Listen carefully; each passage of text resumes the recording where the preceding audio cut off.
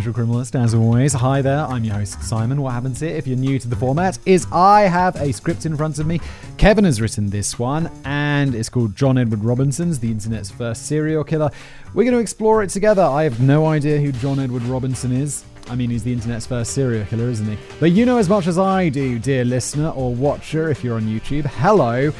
Leave a like. Leave a review if you're listening as a podcast. I mean, after you've enjoyed the show. Or if you've been listening for a while, you might be like, now's the perfect time. Well, I mean, just keep watching. That's fine. Let's go.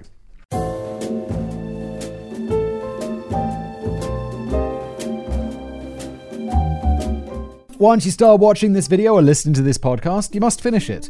For every friend you forward this episode to, Bill Gates will donate $5 to the Unicorns for Orphans Relief Fund. If you don't forward this, at least 15 of your friends will die before the day is over. Your mother will die, and your crush will never speak to you again.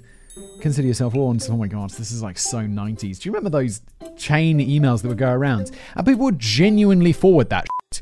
It's like, yo, you don't understand that like 5 of your friends are not going to die by the end of the day. You know how unlikely that is. And it's like, Simon, well, we all go home on the same bus, don't we? What if the bus crashes? And like, well, it's still got nothing to do with a bloody email, does it? But people are idiots. If you had the internet in the 1990s, this should sound all too familiar to you. Our inboxes, chat rooms, and IMs were filled with chain letters ranging from the innocently cute to the downright threatening. Yeah, and none of these things had any other goal. It's not like they were trying to extract some Bitcoin from you. And one of the most fascinating things to do is if you're ever in your spam folder and you get one of those things that it's like, you know, I've been spying on you through your webcam. You gotta send me a Bitcoin, or I'm gonna like reveal this all to the internet. Oh no, they'll mail it to all your contacts or something. And obviously, don't fall for that shit. But you can look up a Bitcoin address, right? So you know they're like send it to this Bitcoin wallet. You can look up that Bitcoin wallet. You could just Google it, or not Google it, but plug it into one of these Bitcoin wallet explorers, and it will tell you how many people have been sending money to it and how much money that wallet has collected. And you can bet that's one of many wallets that these scammers are using, and you can see it, and it's like it's full of thousands of dollars of people who have just been suckered in by this email scam. And I'm like, that's depressing. And someone is just getting mad rich doing this. It's crazy. But back in the day, it was just like, yeah, I just want to see if people will forward it around just for their notoriety. Okay. Maybe Bloody Mary was going to come to your house and kill you if you didn't forward the email. Maybe your crush would talk to you the next day if you did.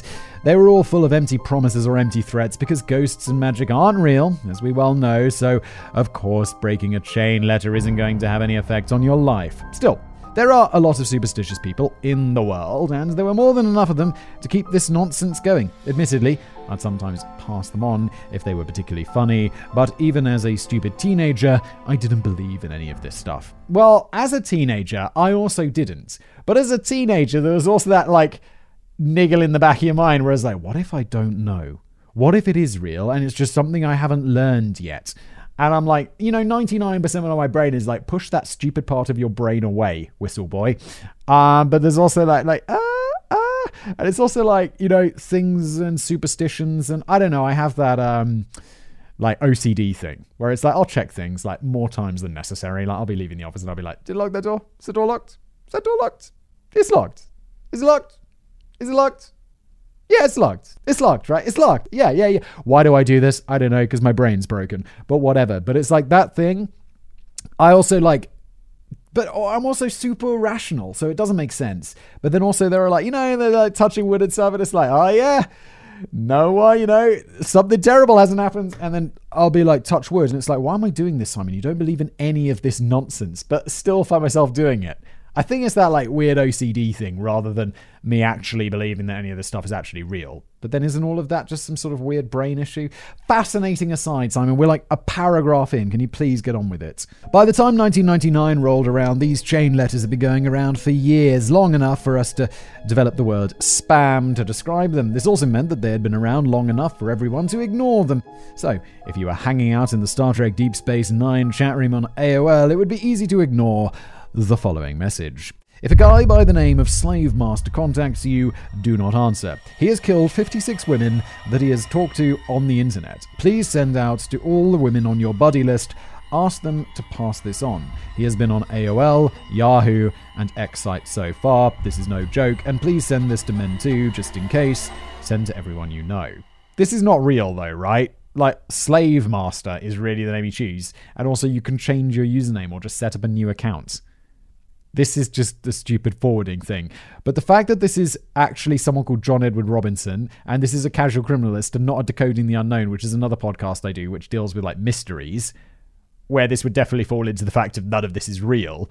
I'm slightly alarmed, given the length of this script and all of that I just said, that Slave Master is actually a serial killer, which is intense and scary. Let's see if I'm right. What do you think? I've cleaned up the spelling and formatting a bit for Simon's sake. Oh my god, thank you, Kevin. That makes such a... Like, anytime I'm reading, like, oldie English, or, like, stuff written by stupid people on the internet, or just, like, the worst is where it's, like, stupid people saying things in court, and they can't construct a sentence properly, and the court reporter must be like, oh my god, what? And then I'm reading it, and I'm like, oh my god, what? So I appreciate it being cleaned up. Thank you. Late 90s internet writing was atrocious. Internet writing today is still atrocious, but even in its most legible form, this sounds like absolute bull. Sure, they're not prophesizing mystical powers like Bloody Mary, but this chain message is aware of the presence and identity of a mass murderer, yet somehow he hasn't been arrested. I mean, there's plenty of mass murderers who haven't been arrested. There are more than you think, which is the scariest thing. Like all of those famous serial killers, they're just the ones who have got caught. Consider all the missing people who haven't been attributed to those serial killers. Or not just missing people, but murders that haven't been solved. Oh my god, there are way more serial killers out there than you can imagine. Which is terrifying. So I hope, oh my god. There's no comfort to that, is there? There's more serial killers than you think. Shit. Lock your doors. It makes as little sense as any other spam, and it was easily ignored. I honestly don't know if I ever encountered this message personally or not. It's not as memorable as being hit with a sexy bus or 7-year-old Timmy who had no eyes and whose face was covered in blood. I don't know these ones either. I do know the example Kevin gave in the intro, though, like about, 15 of your friends, blah, blah, blah. That is super familiar, but I don't know who Timmy is, and I don't know what the sexy bus is. If I did see this message, however, I can guarantee you I was already far too bitter and jaded from years on the internet to ever forward it. If you were on the internet in those days, there's a very strong chance you saw a chain letter and ignored it just like I had. But enough introduction, it's time to sit back, relax, and feel the crushing weight of guilt on your chest as you realize that by forwarding that message, you might actually have saved a woman's life. The story was true, Slave Master was real, and he was still actively killing when that message circulated. This is the story of the internet's first serial killer. Holy shit. How have I never heard of this? This is insane. Like, I love internet stories, and I do a true crime show. Have I not heard of this one? This is wild. Like, the other one's just like, yeah, you know that guy, you know that story. This one's like, have I never heard of the Slave Master killings? By the way, the internet's first serial killer is a fine title. I feel like John Edward Robinson, the Slave Master killings, is possibly better. Although I feel like Slave Master in the title is probably going to get me demonetized. And it will join the rest of the Casual Criminalist episodes, which are... Let's just say this show is really long and it doesn't do quite as well when it comes to advertising as some of the other shows. Mostly because of things like murder and torture and rape and the Slave Master killings. The early years. John Edward Robinson was born on December the 27th, 1943 in Cicero, Illinois, the once headquarters of Al Capone. His childhood was a bit of a mixed bag. This is the Casual Criminalist, so you best believe he had an alcoholic father and an overbearing disciplinarian mother, and he was the middle child of 4 siblings. He is dizzy. It's the serial killer melting pot right here. Still, he was not without his accomplishments. He joined the Boy Scouts of America in 1955 and by November of 1957 had achieved the rank of Eagle Scout. This is a pretty remarkable feat, as there are time requirements that you must spend at certain ranks. With a mandatory 16 months of waiting and an immense amount of work needed, John would have had to be extremely dedicated to have earned his Eagle Scout in pretty much the bare minimum time possible. It was a remarkable enough achievement that he was said to be an elite future leader, probably the last thing he needed to hear given his delusions of grandeur. He was cited as being overly pompous after the ceremony, which does beg the question what the appropriate level of pompousness would have been. Well, less. If they say you're overly pompous, how about being slightly less pompous, or just not pompous at all because it's an unattractive personality trait? Also, why do you have to spend a certain amount of time at each rank? That doesn't seem very meritocratic. It's like, yo, if you're ready to advance in an organization, they're like, well, you got to spend 2 years as junior manager. It sounds like something straight out of The Office. You're not ready to be promoted, even though you're far more competent than everyone else here, because you've only been junior manager for 6 years and we need 7 years of service. Oh my God, there was another thing I was reading about. People mocked me in a previous episode of Casual Criminalist because I only recently realized that Prince Andrew, the Jeffrey Epstein's friend, dude, allegedly, whatever, was the Queen's son. I was like, he's like one of those royals that I thought he was just a royal you don't really know about, like Princess Charlotte. It's like, okay, I'm sure she's royal. She's probably like someone's second cousin or whatever. But no, I discovered that Prince Andrew was the Queen's son. And then I was also reading so he was in the military, right? But he also gets promoted still. Like, he hasn't been in the military for ages. And every few years they promote him. So he's now like Rear Admiral or some like that. And then every 4 years, even though he's not really in the Navy anymore, or 4 years or 2 years or whatever, they give him like another promotion, even though he hasn't done anything. So it'd be like Vice Admiral or Admiral or whatever. And he was like, well, because of the accusations, I'm not going to be taking my promotion this year. And I'm like, well, who gives a shit? This doesn't matter. If you're not earning it, why would you want it?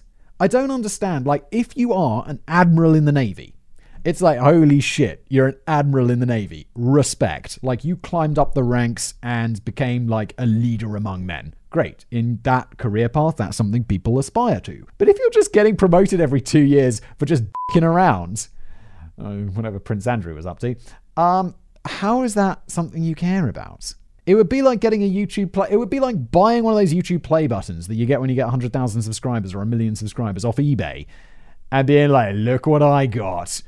It's pointless. It's totally pointless. Sorry, this is enough of a tangent. Let's just get back to it. Later that month, he got to travel to London as an Eagle Scout to sing for Queen Elizabeth II.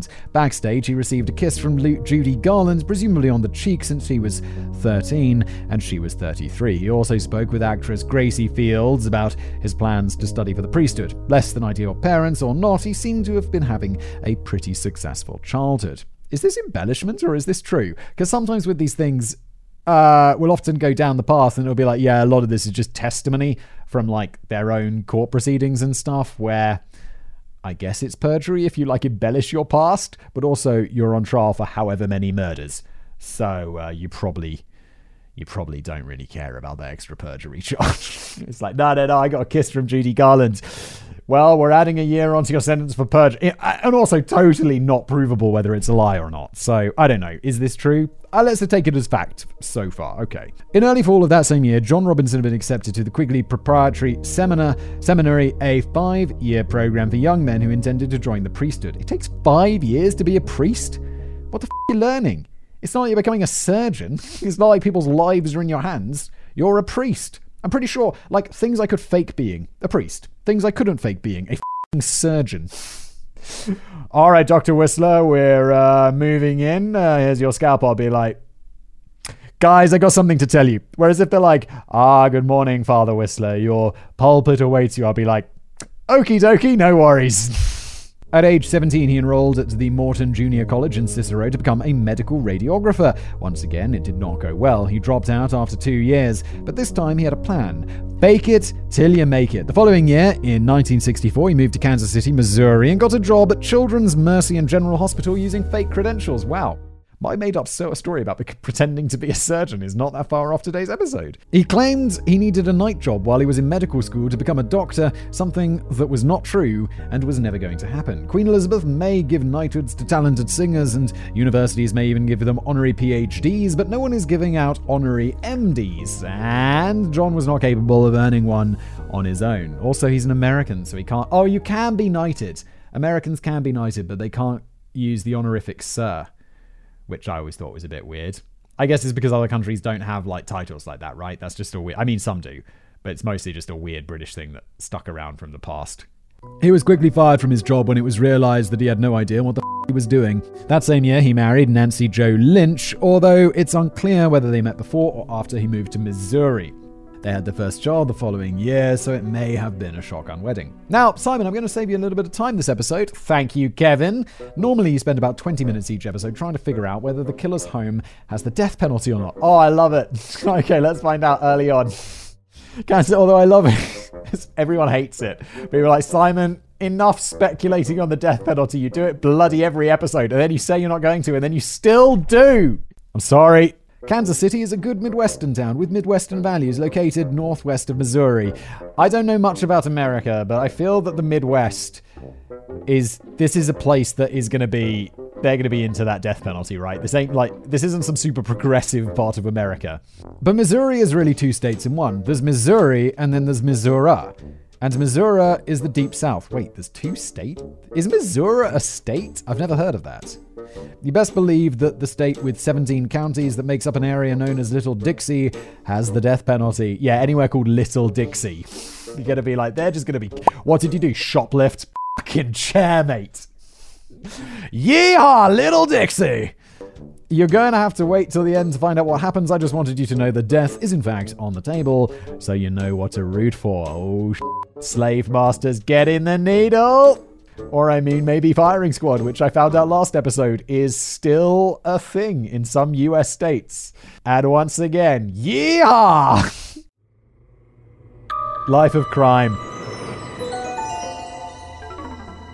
After his first attempt at fraud failed, John was hired by Dr. Wallace Graham as an X-ray technician at Fountain Plaza X-ray Laboratory. While Nancy gave her the first child, John Jr. was out at bars, chatting women up. He was known to be unfaithful and had many girlfriends. He was also stealing from Graham. Within 6 months of being hired, he completely drained the practice's bank account of $33,000.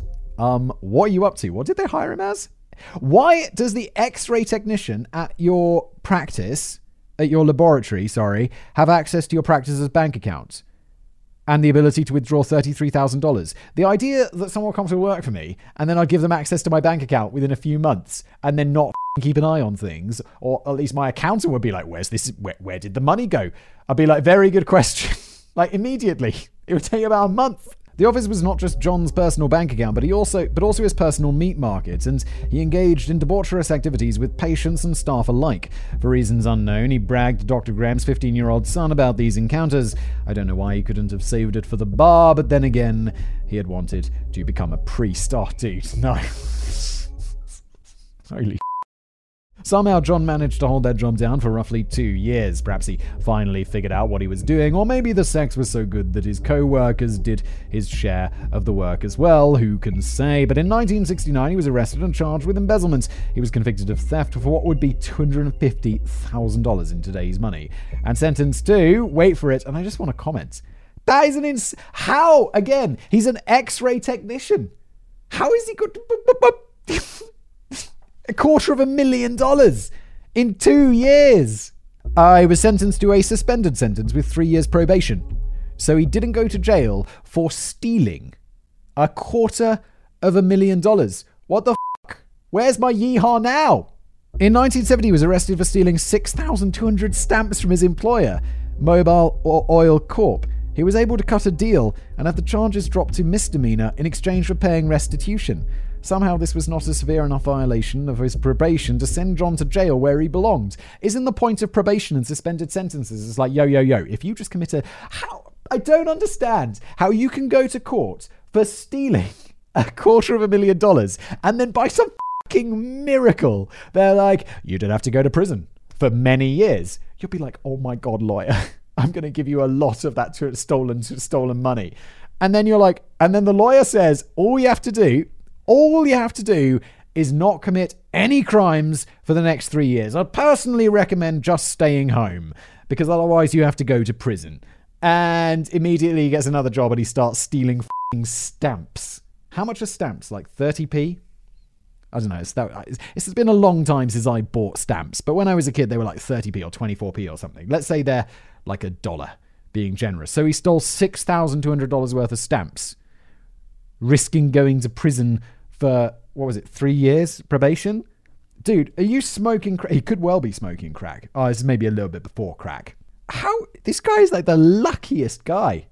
Later that year, John took a job with the R.B. Jones Company selling insurance. He seems to be able to talk people into anything, so this was finally a job he was suited for. Unfortunately, the job was in Chicago, so when he and his family moved there without telling his probation officer, he was now in violation of his probation again. I get the feeling that he's just totally going to get away with this. somehow. The job went quite well for John, though. As a natural grifter, I can't think of a better legitimate occupation for him than an insurance salesman. You insurance salesman. I feel like there's more legitimate insurance for sale today. Like in the UK, if you're buying insurance, I feel like it's very heavily regulated. I tried to buy life insurance here in Prague, where I live, and the financial sector's it's not properly regulated like it is in the UK.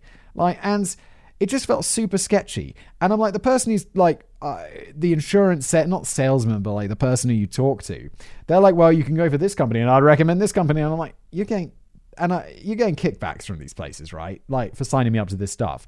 And it was also just super expensive and super sketchy. And I was like, I'm not doing that. And then we have ads for a company. I'm not sure if they sponsored this episode, that'd be amazing, but it's called Policy Genius. And I'm like, and it's only available to Americans, of course it is. And I'm like looking at it, I'm like, wait, this is exactly what I want. And I just can't have it. And here it's a joke. So I just live dangerously. I mean, I'm not planning on dying anytime soon, but it would be pretty intense on my family if I just like popped off, because I'm the major breadwinner.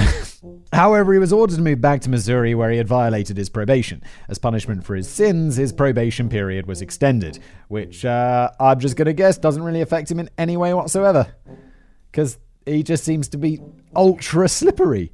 It was now 1971, and this move may have suited John and his family just fine anyway. His wife was about to give birth to fraternal twins, their third and fourth children, so it was time to move into a bigger house. Ah yes, the 1970s, when an uneducated convict who couldn't hold down a job could not only afford a house, but to upgrade to a bigger house. Meanwhile, my generation is lucky if we can make rent. Yeah, it's crazy how, I don't know like the US, but I know here, and I know the UK, and it is crazy. I feel the US is different because I don't think it's quite as bad. I was reading some online article and they're like, your house should be like twice your salary.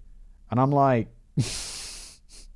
for a regular, like a 25-year-old in the UK earning what? I don't know, like let's say 30k a year. I don't know if that's reasonable or not anymore. 35. I think the average salary is like around like 20, late 20s, early 30s. So let's just say 35.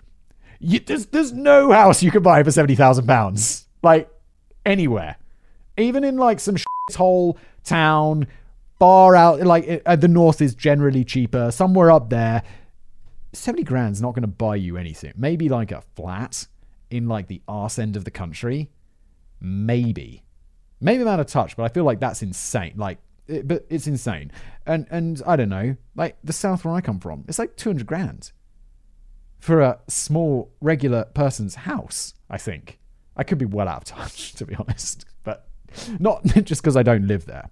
Oh, and yeah, our parents just buying houses for like 40 grand or whatever. It's like, okay. Speaking of being unable to hold down a job, John was unemployed again thanks to his inability to resist embezzling from his employers. But again, he's never punished, so why wouldn't he? He just has to give the money back if he gets caught. And you can bet he's probably embezzled a lot more than he's got caught for. There was a simple solution to that. John would just have to be his own boss. Well, that's not a solution. If you're your own boss, it's like, I can't embezzle from myself. Like, can I? I guess you can. I don't know. Can you embezzle from your own company? I mean, it's your money. No, I don't know. I'm not an accountant. Let's just move on. In 1971, John started his own medical consulting business called Professional Services Association, Inc.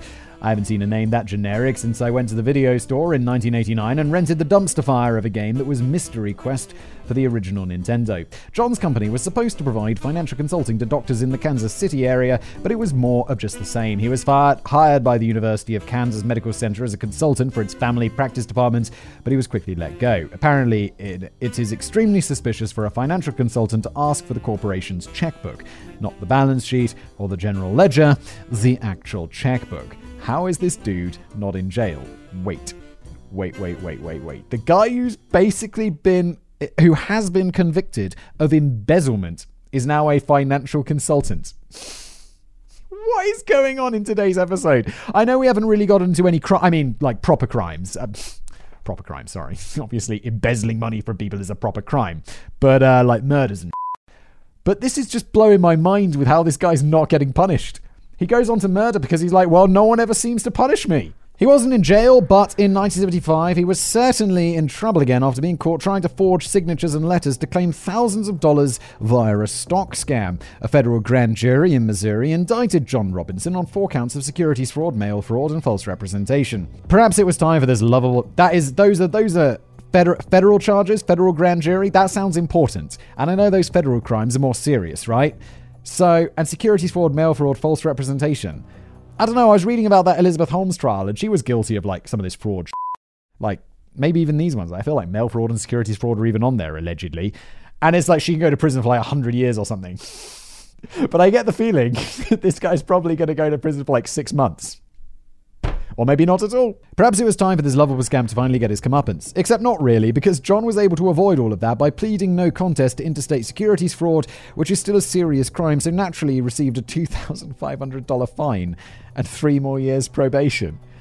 Jesus, this guy must have a horseshoe up his arse or something. Speaking of which, John Robinson, Man of the Year.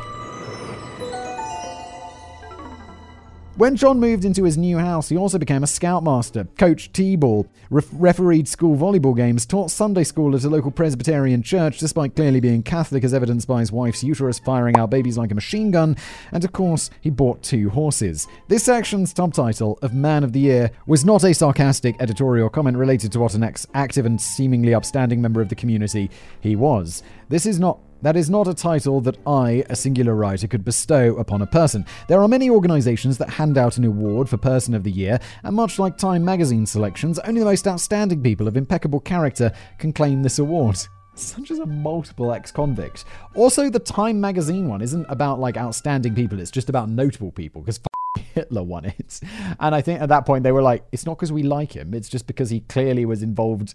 They even had a quote no man has affected the future of the world this year like Adolf Hitler. So, I mean, but I get the feeling this Man of the Year is a good award that he got. Such as Adolf Hitler, yes. 2-time winner Joseph Stalin, Ayatollah Khomeini, and Rudy Giuliani. Oh, no, all of these. I mean, just lumping Rudy Giuliani in there. Rudy Giuliani really won Man of the Year? What the I guess you really can tell a man by the company that he keeps. In 1977, John charmed his way onto the board of directors of a local handicapped service organization. Common criminal or not, his silver tongue was able to talk itself out of jail and into the pants of dozens of women, so it's no surprise that he was able to talk his way into this position. His first official act, once appointed to the board, was to order official stationery for the group. This stationery was a very practical decision that the board should have made years earlier, and oh no, wait a minute, he's just using it to forge more documents. Stop it, John. He forged a letter from the executive director of the board to the mayor, and letters from the mayor, presumably also on the board, to other civil leaders. He invited them to awards luncheon to honor an anonymous Man of the Year. John even tricked a state senator into presenting him with the plaque. Why are you doing this? What's the outcome? Just say you have a fake Man of the Year award? This is like the fake Prince Andrew and his fake Admiral award. I mean, they're not fake, they're real. But it's pointless when you didn't earn it. The men whose names he had forged read about the event in the paper the following day and were quick to set the record straight. Still, John was able to create a Man of the Year award and have it given to himself by a state senator, further inflating his entirely undeserved state of self-importance. Meanwhile, back at home, it's reported that he was beating his wife and starving his dog and 2 horses. Don't let the wacky hijinks fool you. This guy is still human garbage. Yeah, this isn't one of these things where it's he's just a lovable rogue. It's no, he's basically just a fraudulent thief. And also, a piece of shit. He's Catch Me If You Can, if the guy wasn't likable and actually ended up being a total murdering douchebag. Somehow John Robinson managed to stay out of trouble for the next couple of years.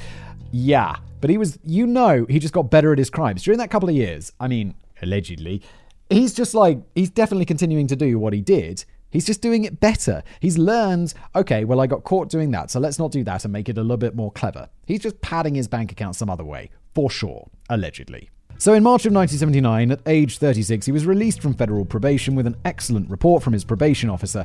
How the report could be so excellent when it took 10 years and multiple arrests for him to serve his 3-year probation is curious at best. Again, this guy is going to be mega, mega charming. Piece of shit, total psycho.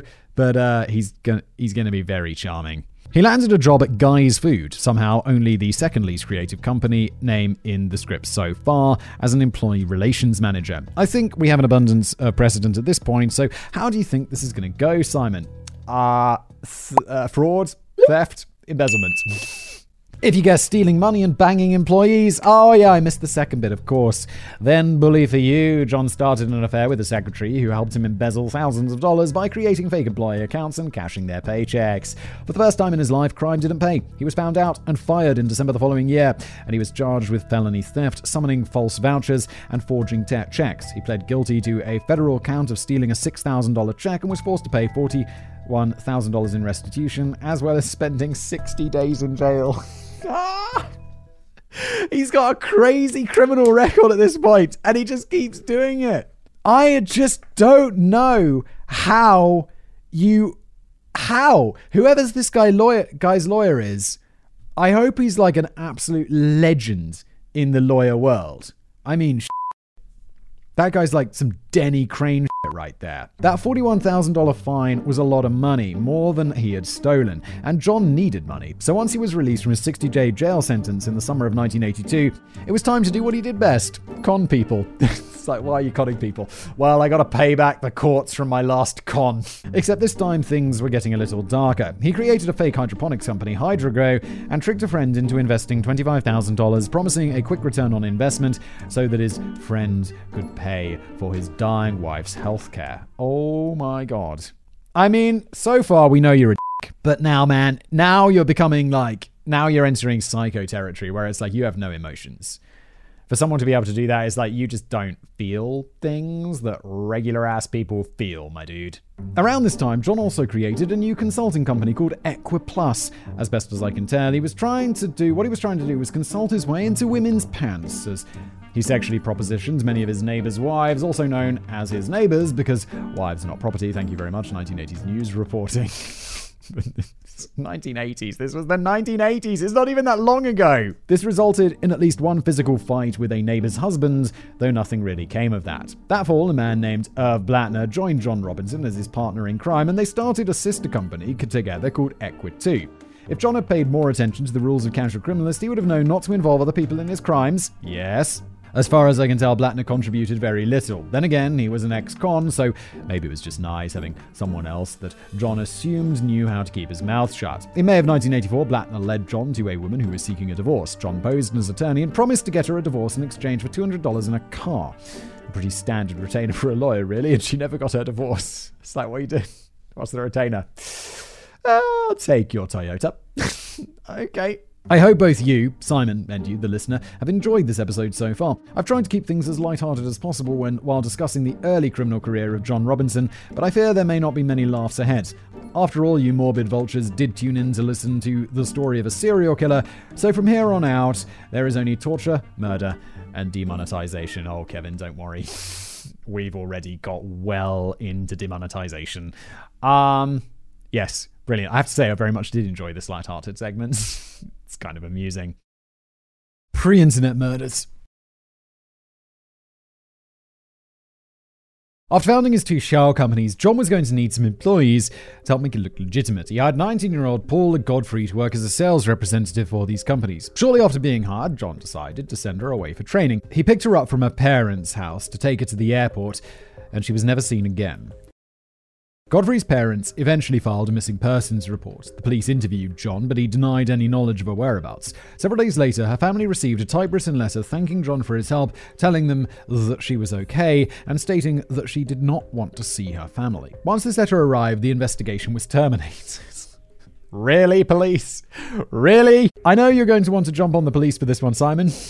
Prescient of you there, Kev. But there was no evidence of foul play. The letter had her signature and she was legally an adult. There really wasn't anything left that they could do. Perhaps if John hadn't weaseled his way out of all his fraud convictions, his 20-year history of forging documents would have been known to law enforcement and they would have found the letter incriminating rather than exculpatory. Yeah, also, just because he was found guilty though, he made pleas or whatever, it's just he didn't go to prison. I mean, he went to prison for like 2 months. What? This was a failure of the justice system, not of law enforcement. Still, it was a failure, and Paula Godfrey was never seen or heard from again, and her body was never found. I'm not sure I agree with you. I think, yes, obviously the justice system failed for all of the previous stuff. But also, I don't know, although also you can't really blame the police. They've got a lot of stuff to do, and it just seems, is that enough? Won't the parents be like, why would she send us a letter? Why can't we reach her? She's... Okay, forgiven. Something else that was unknown to law enforcement was that John had recently... No, also, they could have looked at his previous convictions. This is not a failure of the justice, this is a failure of the police. Kev.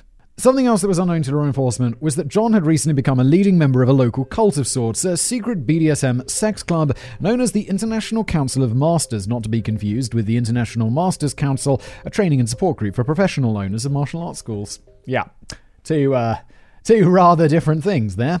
John was the cult's slave master, and this is his online username, and it was his job to bring victims to meetings for beatings, torture, and holy shit. Jen, feel free to either bleep that unfortunate R-word or just throw in the South Park and it's gone meme for Simon's poor AdSense dealer's choice. Yeah, that is one of those words that gets you demonetized, but I don't know. It's a true crime show. I don't know why I didn't expect it to get demonetized all the time. Good Lord. I can't say for certain that this despicable cult of psychopaths who give fun-loving practitioners of BDSM that have a respect for people's safe words and boundaries a bad name are the ones that are responsible for the murder and disposal of Godfrey, but it certainly seems likely. Okay. Oh, okay, so he has to bring them victims? That's messed up. I mean, yeah, isn't this the thing with that? It's like, okay, so he brings them the victims for all of these crimes, but they're not... Unless I don't know about this community, but my understanding would be that it's, even though they're getting beaten... Wait, is a consensual beating still allowed in this sort of situation? Because, I mean, there are people who like this. It's part of that BDSM culture, so that's legally confusing. I almost want to give them the benefit of the doubt and say that maybe it was an accident, a consensual act gone wrong, but if that were the case, there would have been no need for John to make the show of taking her to the airport beforehand. It seems that it was planned from the very start that she would not be returning. She is believed to be John's victim, certainly not his last. Not only did John now have a taste for blood, but his business pursuits were becoming more flagrant in their illegality as well. More flagrant? Dude, like super. You stole like $250,000. You took all of their money. If that's not flagrant, what is? In summer of 1984, he used Equitu to rent a duplex, which he turned into a brothel. He hired Linda Stevens Jones to run it, as well as find other girls to work there. Unsurprisingly, the brothel specialized in rough BDSM. But at his core, John was still a family man, excluding his wife, and when his brother came to him with a problem, John was happy to oblige. Don Robinson and his wife Helen had been unable to conceive their own child or adopt one. Nevertheless, John happily informs them that he had connections in the adoption business and would gladly help them out. He contacted social services to try and be put in touch with a single pregnant woman, presumably leaving off the part where he was looking into black market adoptions. When social services failed to give any leads, he went straight to the source. In January of 1985, John went to a battered women's shelter under the name Josh Osborne and met Lisa Stacy, a 19-year-old single mother of a 4-month-old baby, Tiffany. He convinced her that he would take her to a training program in Texas that included daycare and job training. On January the 9th, he went to the home of Lisa's sister to pick up Lisa and Tiffany, then put them up in a local hotel. While there, he asked Lisa to sign blank stationery. Oh, that is a warning sign. The next day, Lisa's mother, Betty, received a gut-wrenching phone call from a terrified-sounding Lisa. Lisa said that they had deemed her an unfit mother and that Betty herself had requested custody of the baby. Betty told her this wasn't true, and the last words she heard her daughter say were, "Here they come," before the phone disconnected. Lisa was never seen or heard from again. 2 days later, John handed Tiffany a pile of seemingly authentic adoption papers claiming the mother committed suicide, and he received $5,500 in lawyer's fees for setting up the adoption. Betty received a typewritten letter like the one Godfrey's mother had received, with Lisa's signature on the bottom. The same day, Betty filed a missing persons report. John was investigated on suspicion of violating the Mann Act, also known as the White Slave Traffic Act. a nickname we can't really get into right now, but Jesus Christ, America. His probation was reevaluated, but once again, the police had to drop the charges due to a lack of evidence. Slow down, Simon. I know this is the second time that literally the same thing happened around this guy, and now there's a baby involved too, but there's no need to go dunking on these cops just yet. They knew they had to drop the investigation because they couldn't find any evidence, but thanks to Carl Sagan's recent miniseries Cosmos, they also knew that the absence of evidence was not evidence of absence. That and the alleged crime may have involved crossing state lines. It was time to bring in the feds. Good. Let's hope they know what they're doing. Also, I wasn't really ready to jump down the cops' throats on that one because they looked into the evidence. There wasn't enough evidence. In the first one, it seemed a bit more like, maybe we could just look a little bit more, just maybe a little bit of evidence we could at least look for. But if they don't find any evidence, they don't find any evidence. What do you want them to do? Make it up? But no, they bring in the feds. Remember that guy earlier who shouldn't have been part of the story because John should know better than to include other people in his crimes? Irv Blattner, recognizing how dangerous John was, had now turned state's witness and was cooperating with the Secret Service. Uh-oh. This is exactly it. You don't involve other people in your crimes. That's right, the Secret Service isn't just protecting the lives of top government officials, they also have jurisdiction over financial crimes. Indeed, that's what they did first. Isn't there that crazy story that Lincoln established the Secret Service on the day that he was assassinated? That's true, right? But it was like the Secret Service to deal with counterfeit dollars or something, not the Secret Service to be bodyguards. But it's still a cool fact. It's also weird that they do financial crimes, like forgery and or counterfeiting, and also presidential protection. It'd be like, I'll protect you, Mr. President. I can also tell you if any of those bills in your wallet are forgeries. That's what we do at the Secret Service. On March the 19th, 1985, Blattner signed a statement implicating John in a number of illegal activities to get him arrested for parole violations. 2 days later, John was arrested at his probation officer's office. He must have been able to make bail because he did not just sit in a cell awaiting trial. But he also wasn't alone. The FBI sent an undercover female agent to pose as a potential prostitute at John's brothel, but she became so fearful for her life that this endeavor didn't last long. Wait, is a brothel even in itself, even if it's not like a murder brothel, is that legal? I don't think that's legal. Especially, isn't this like the super, yee-haw-y conservative part of the country? In April, John met a woman named Teresa Williams who moved into the brothel to serve as his personal sex worker, but also handle other clients. Oh my. He also planned to use Teresa to help him frame Blattner for her murder. Whoa. Okay. Which they were going to fake. At least she believed they were going to fake it. After she displeased a client, John threatened Teresa by sticking the loaded barrel of a revolver into her vagina. She pleaded for her life, and John removed the gun from her body, placed it back in his holster, and left to go to his son's soccer game. Oh my god. This has turned from... I enjoyed the first half of today's episode, and now it's like, why couldn't he have just stayed a financial criminal? Why? Fortunately for Teresa, the FBI was still watching. Not closely enough to see this happen and intervene, but closely enough that when she escaped the situation alive, they were able to move her to a safe house. In July, John hired a private investigator to find Teresa, so the FBI moved her to another city for her safety. And therein lies the keys to the falling apart of the United States justice system. On August the 21st, John's probation was revoked and he was sentenced to 7 years in prison. 7 years that he would not serve. Aside from the signed letter from Blattner, the evidence against John primarily came from the accounts of Teresa Williams. The only issue with that is that she was far away in protective custody. Isn't the point of protective custody so that you protect the witnesses before they stand trial and put someone like this monster away? What is going to happen? John was able to have the case overturned on appeal because he wasn't able to face his accuser. What the f***? Just have her come back. Just be like, yo, you're in our safe house. You're being protected on the FBI's... You're being protected like the FBI's dime. You come back here and you testify. That's part of the deal. What? F*** you, James Madison, and your stupid Bill of Rights. Yeah, but he can face his accuser. I assume that the Bill of Rights says you have to be able to face your accuser or something like that. She should come back. What the f***? This makes no sense. Instead of prison, John wound up on being on the cover of a national trade magazine called Farm Journal with an article encouraging people to invest in Equity. The editors were unaware both of his criminal record and the fact that the company they were promoting didn't seem to do much besides run a brothel. Two ranchers read the article and lost $10,000 each after investing in the company. How would you allow that to happen, Farm Journal? Did this guy just con you so hard? And then your journalists did absolutely no follow-up or checking? What's going on? Having evaded justice yet again, it was time for John to get up to his old tricks. In 1987, Catherine Clampett, a 27-year-old single mother from Texas, moved to Kansas City to try and find employment, leaving her child with her parents in Texas. She met John, who offered her a job with extensive travel as well as a new wardrobe. She vanished that spring and was officially reported missing on June the 15th of that year, but she was never seen again. Her case remains open to this day. I can imagine what happened to her. I think we know.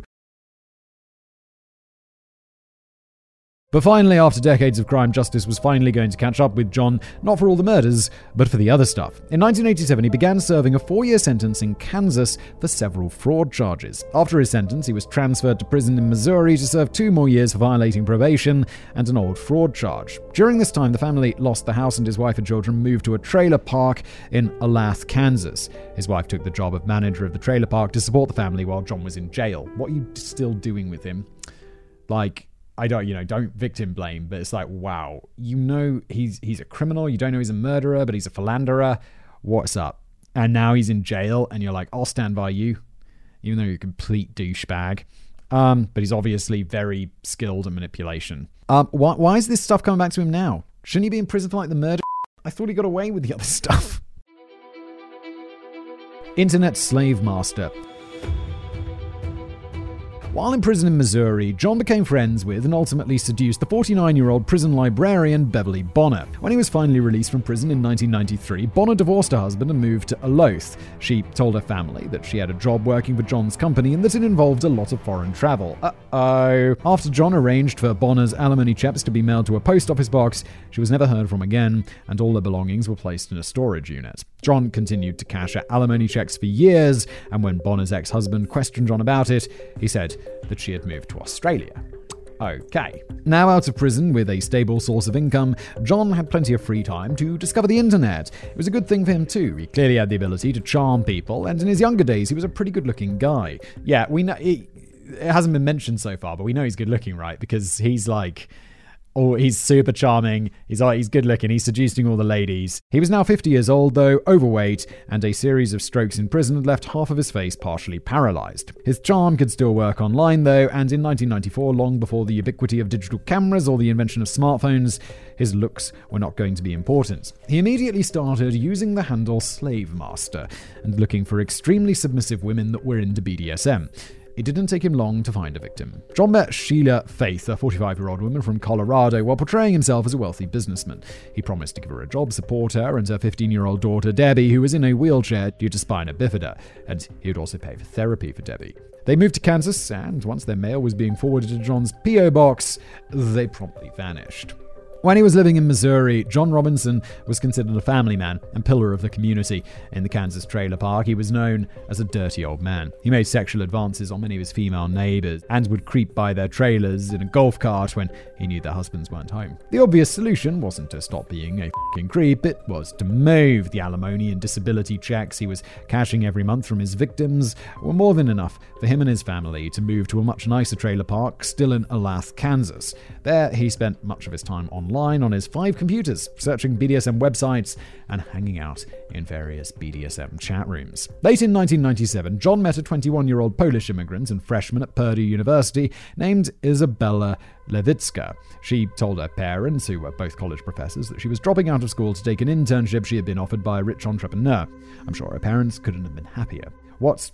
I don't know, like getting a job, great. Dropping out of college, not so great, especially when I guess you traveled halfway around the world to go to college. What she did not tell her parents was that she was also signing a 115-item slave contract that gave John control over every aspect of her life, including her bank accounts. John, still married to Nancy, bought Isabella an engagement ring and took her to the county registrar, where they paid for a marriage license. John never picked up the license, but Isabella then registered for community college under the name Isabella Lewicki Robinson. She told her parents that she was married, so it stands to reason that she believed John was in fact her husband. I think they got married, right? I mean, I guess his marriage isn't valid because he was legally married previously, or at the same time, sorry. During her time in Kansas, she never returned home and only communicated with her family via email. In the summer of 1999, Isabella told her friends that she and her husband were going away on an extended trip, and she was never seen or heard from again. John told an employee of his that she had been deported after being caught smoking marijuana. Her parents would continue to get emails allegedly from Isabella until the time Robinson was finally arrested. That September, though, he purchased a 16-acre farm in Lasinge, Kansas. I have no idea if I'm pronouncing these Kansas places correctly. I'm sorry. I'm just guessing. John would meet his final known murder victim shortly thereafter. Suzette Troughton, a 27-year-old nurse from Michigan, was promised $60,000 a year as a caring job for John's diabetic, wheelchair-bound, and fictitious father. The three of them were going to travel the world together, with Suzette acting as John's submissive sex slave. In February 2000, Suzette moved to Kansas City to work for him, but not before leaving his name and phone number with her mother, Carolyn. Carolyn began receiving typed letters that were allegedly from her daughter. She was immediately suspicious because her daughter never typed. The letters were uncharacteristically free of mistakes. She would later testify that her daughter was a horrible speller, and most notably, all of the letters were postmarked from Kansas City. On the 1st of March, after the letters had been dropped off, Carolyn called the number that Suzette had left with her. She was surprised when John answered the phone, as they were allegedly off traveling the world together. He claimed that Suzette had stolen money from him and ran off with an acquaintance of hers. Carolyn immediately smelled bullshit and contacted the police to file a missing persons report. Remember all those other missing people that John Robinson was connected with that were all mysteriously similar? Yes. Pepperidge Farm remembers, and so did the police. If you lost count, that is 8 victims so far that we know of. Jesus Christ, is it? Wow.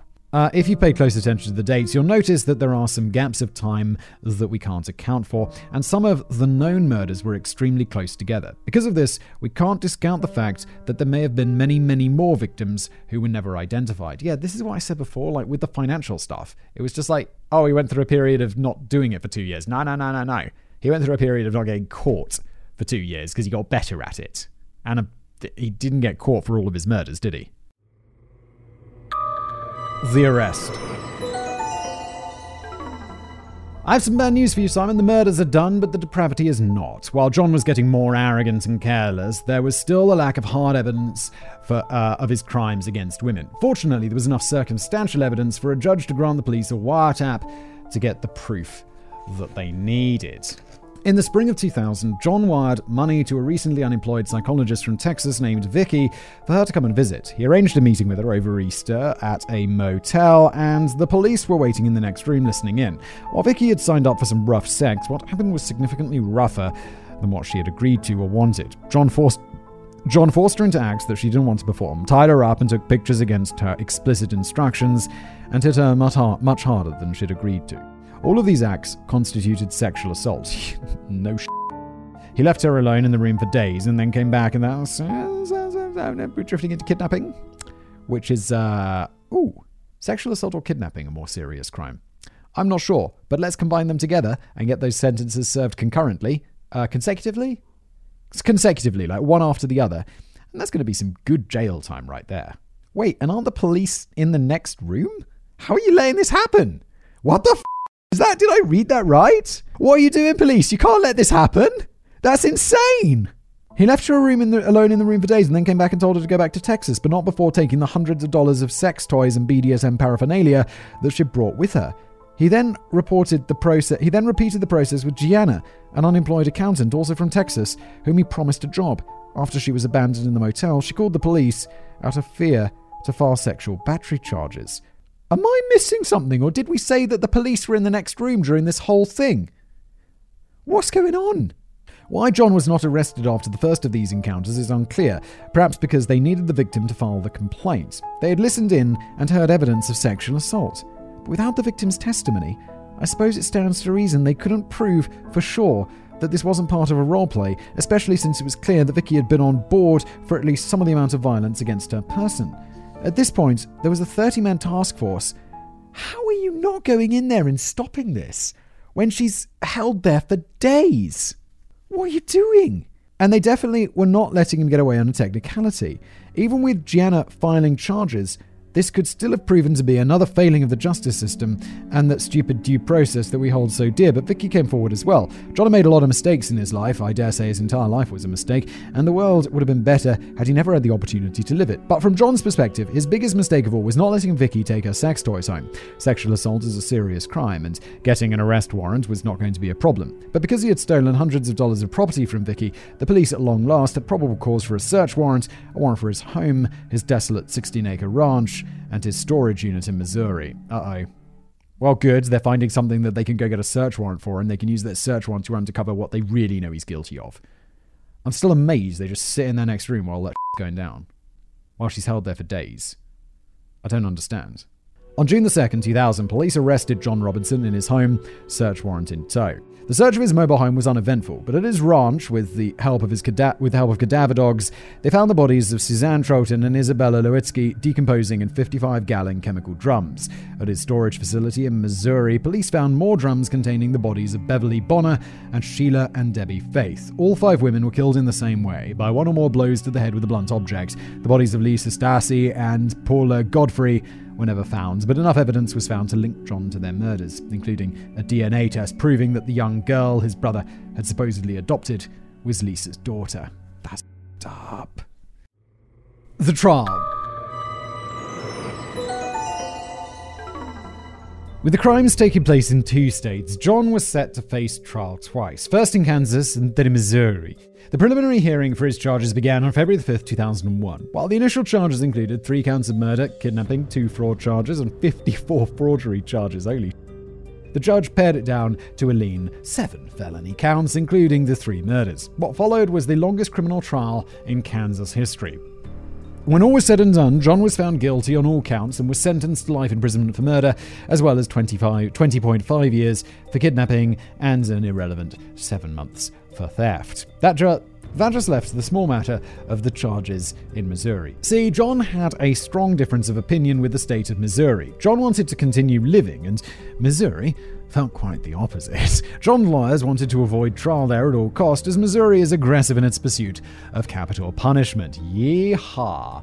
Missouri prosecutor Chris Costa insisted that a condition of any plea bargain would be for John to lead authorities to the bodies of Stacey, Godfrey, and Clampett. John had never cooperated with the authorities in any way or given up any information, so naturally he refused. Still, Costa was being pressured to make a deal. The case was not technically airtight, most notably because, with the bodies being found so close to the state line and the other murders happening in Kansas, they could not prove unequivocally that the murders actually took place within his jurisdiction. It was also reported that John was being pressured to take a guilty plea to avoid an almost certain death sentence in Missouri. Yeah, dude, you're going away forever. So take the plea deal in the other state to avoid the death penalty. You're not going to get away with it. If they put that on the table, you got to take it. When it became clear that the bodies would never be found without John's cooperation, they finally reached a disappointing compromise. Through a carefully worded statement, John acknowledged that Costa had enough evidence to convict him of capital murder for Godfrey, Clampett, Bonner, and the Faiths. It was technically a guilty plea, and the court accepted it as such, but nothing in the wording acknowledged any responsibility or remorse for what had happened. John received 5 life sentences for each of the 5 murders. The astute listener may have noticed that I left a little something off earlier. In Missouri, I said that John received 5 life sentences for 5 murders, but in Kansas, where he was on trial for 3 murders, I only mentioned a single life sentence, and that's because he only received 1 life sentence for those murders. For the other 2 murders, he received 2 death sentences. Oh, okay, never mind. The only reason he did not receive 3 death sentences is because one of the murders for which he was convicted took place before Kansas reinstated the death penalty on April the 23rd, 1994. I do find it a crazy thing that normally progress moves one way. And I feel like progress is away from the death penalty. It's interesting that places reinstate it. This brings us to the bad news, the good news, and the bad news. The bad news is that in his 2015 appeal, oh my god, these things go on forever. John was able to overturn 2 of the murder convictions on technicalities. The good news is that his conviction for the murder of Isabella Lewitska and its accompanying death penalty still stand. The other bad news is that while John Robinson currently sits as one of only 9 men on death row in Kansas, the state has not executed a prisoner since 1965. Murderer, sadist, cartoonist. And now for the lighter side of things. Early on in my research, I stumbled across these delightful little political comics drawn by none other than John Robinson himself. What? Noted they were drawn in 2014 before his appeal finally overturned 2 of the charges. See if you can spot the complete lack of remorse or self-awareness that John displays here. Okay, so the artwork on these is not actually bad. If you're just listening to the show, they look like something that you'd see in a newspaper. I mean, maybe not quite. Okay, they're not that great. but they're not bad. The first one is for our dear listeners. Jen, I'm sure we'll put these up on the screen, although, I don't know. No, this is fair use. We're commenting on it. What's he going to do? He's in prison. For murder. That guy, 71 years old. There's a man sitting on a bed. There's a mouse in the corner saying, "Hey, I'm still your buddy. Got anything to eat?" There's a calendar on the wall saying 2015. Okay. And then the man has a thought bubble. 71 years old, 11 years in this 10x7 cell in solitary confinement. No human contact, delay after delay of my appeal. I think that might justify a little depression. I don't get it. Is there a joke in there? And then the next one, the second one is there's an elephant, which is dressed up as a Supreme Court judge, and it's laughing. And then it says, the United States Constitution does not prohibit the execution of an innocent person as long as a judge has found he had a fair trial. So much. And then the little dog at the bottom says, so much for equal protection under the law. Well, no, they don't execute innocent people. They've been found guilty by a court of law. These are weird. Oh my God, there's a third one. There's what looks like some sort of weird cat and a mouse sitting at a table. Oh, sorry, it's a weasel. It's labeled. And they're both at computers. And the weasel says, I just found this website that teaches you how to write death row prisoners. Tell them you want to be their friends, then sell the reply letter online. And then the mouse says, that's pretty disgusting, even by my standards. And there's a sign on the wall saying, Low Life Scams, Inc. Loathsome, repulsive, odious by choice. Okay. So don't reply to the letters. Yes, a man who murdered at minimum 8 women, pled guilty to 5 of those murders, and was convicted after the bodies were found on his property, is definitely the victim in all of these. The irony of John feeling like he has somehow been the victim of scamming by someone else is insane to a level that I can't even describe. But not as insane as his assertion that he is somehow an innocent man. You pled guilty.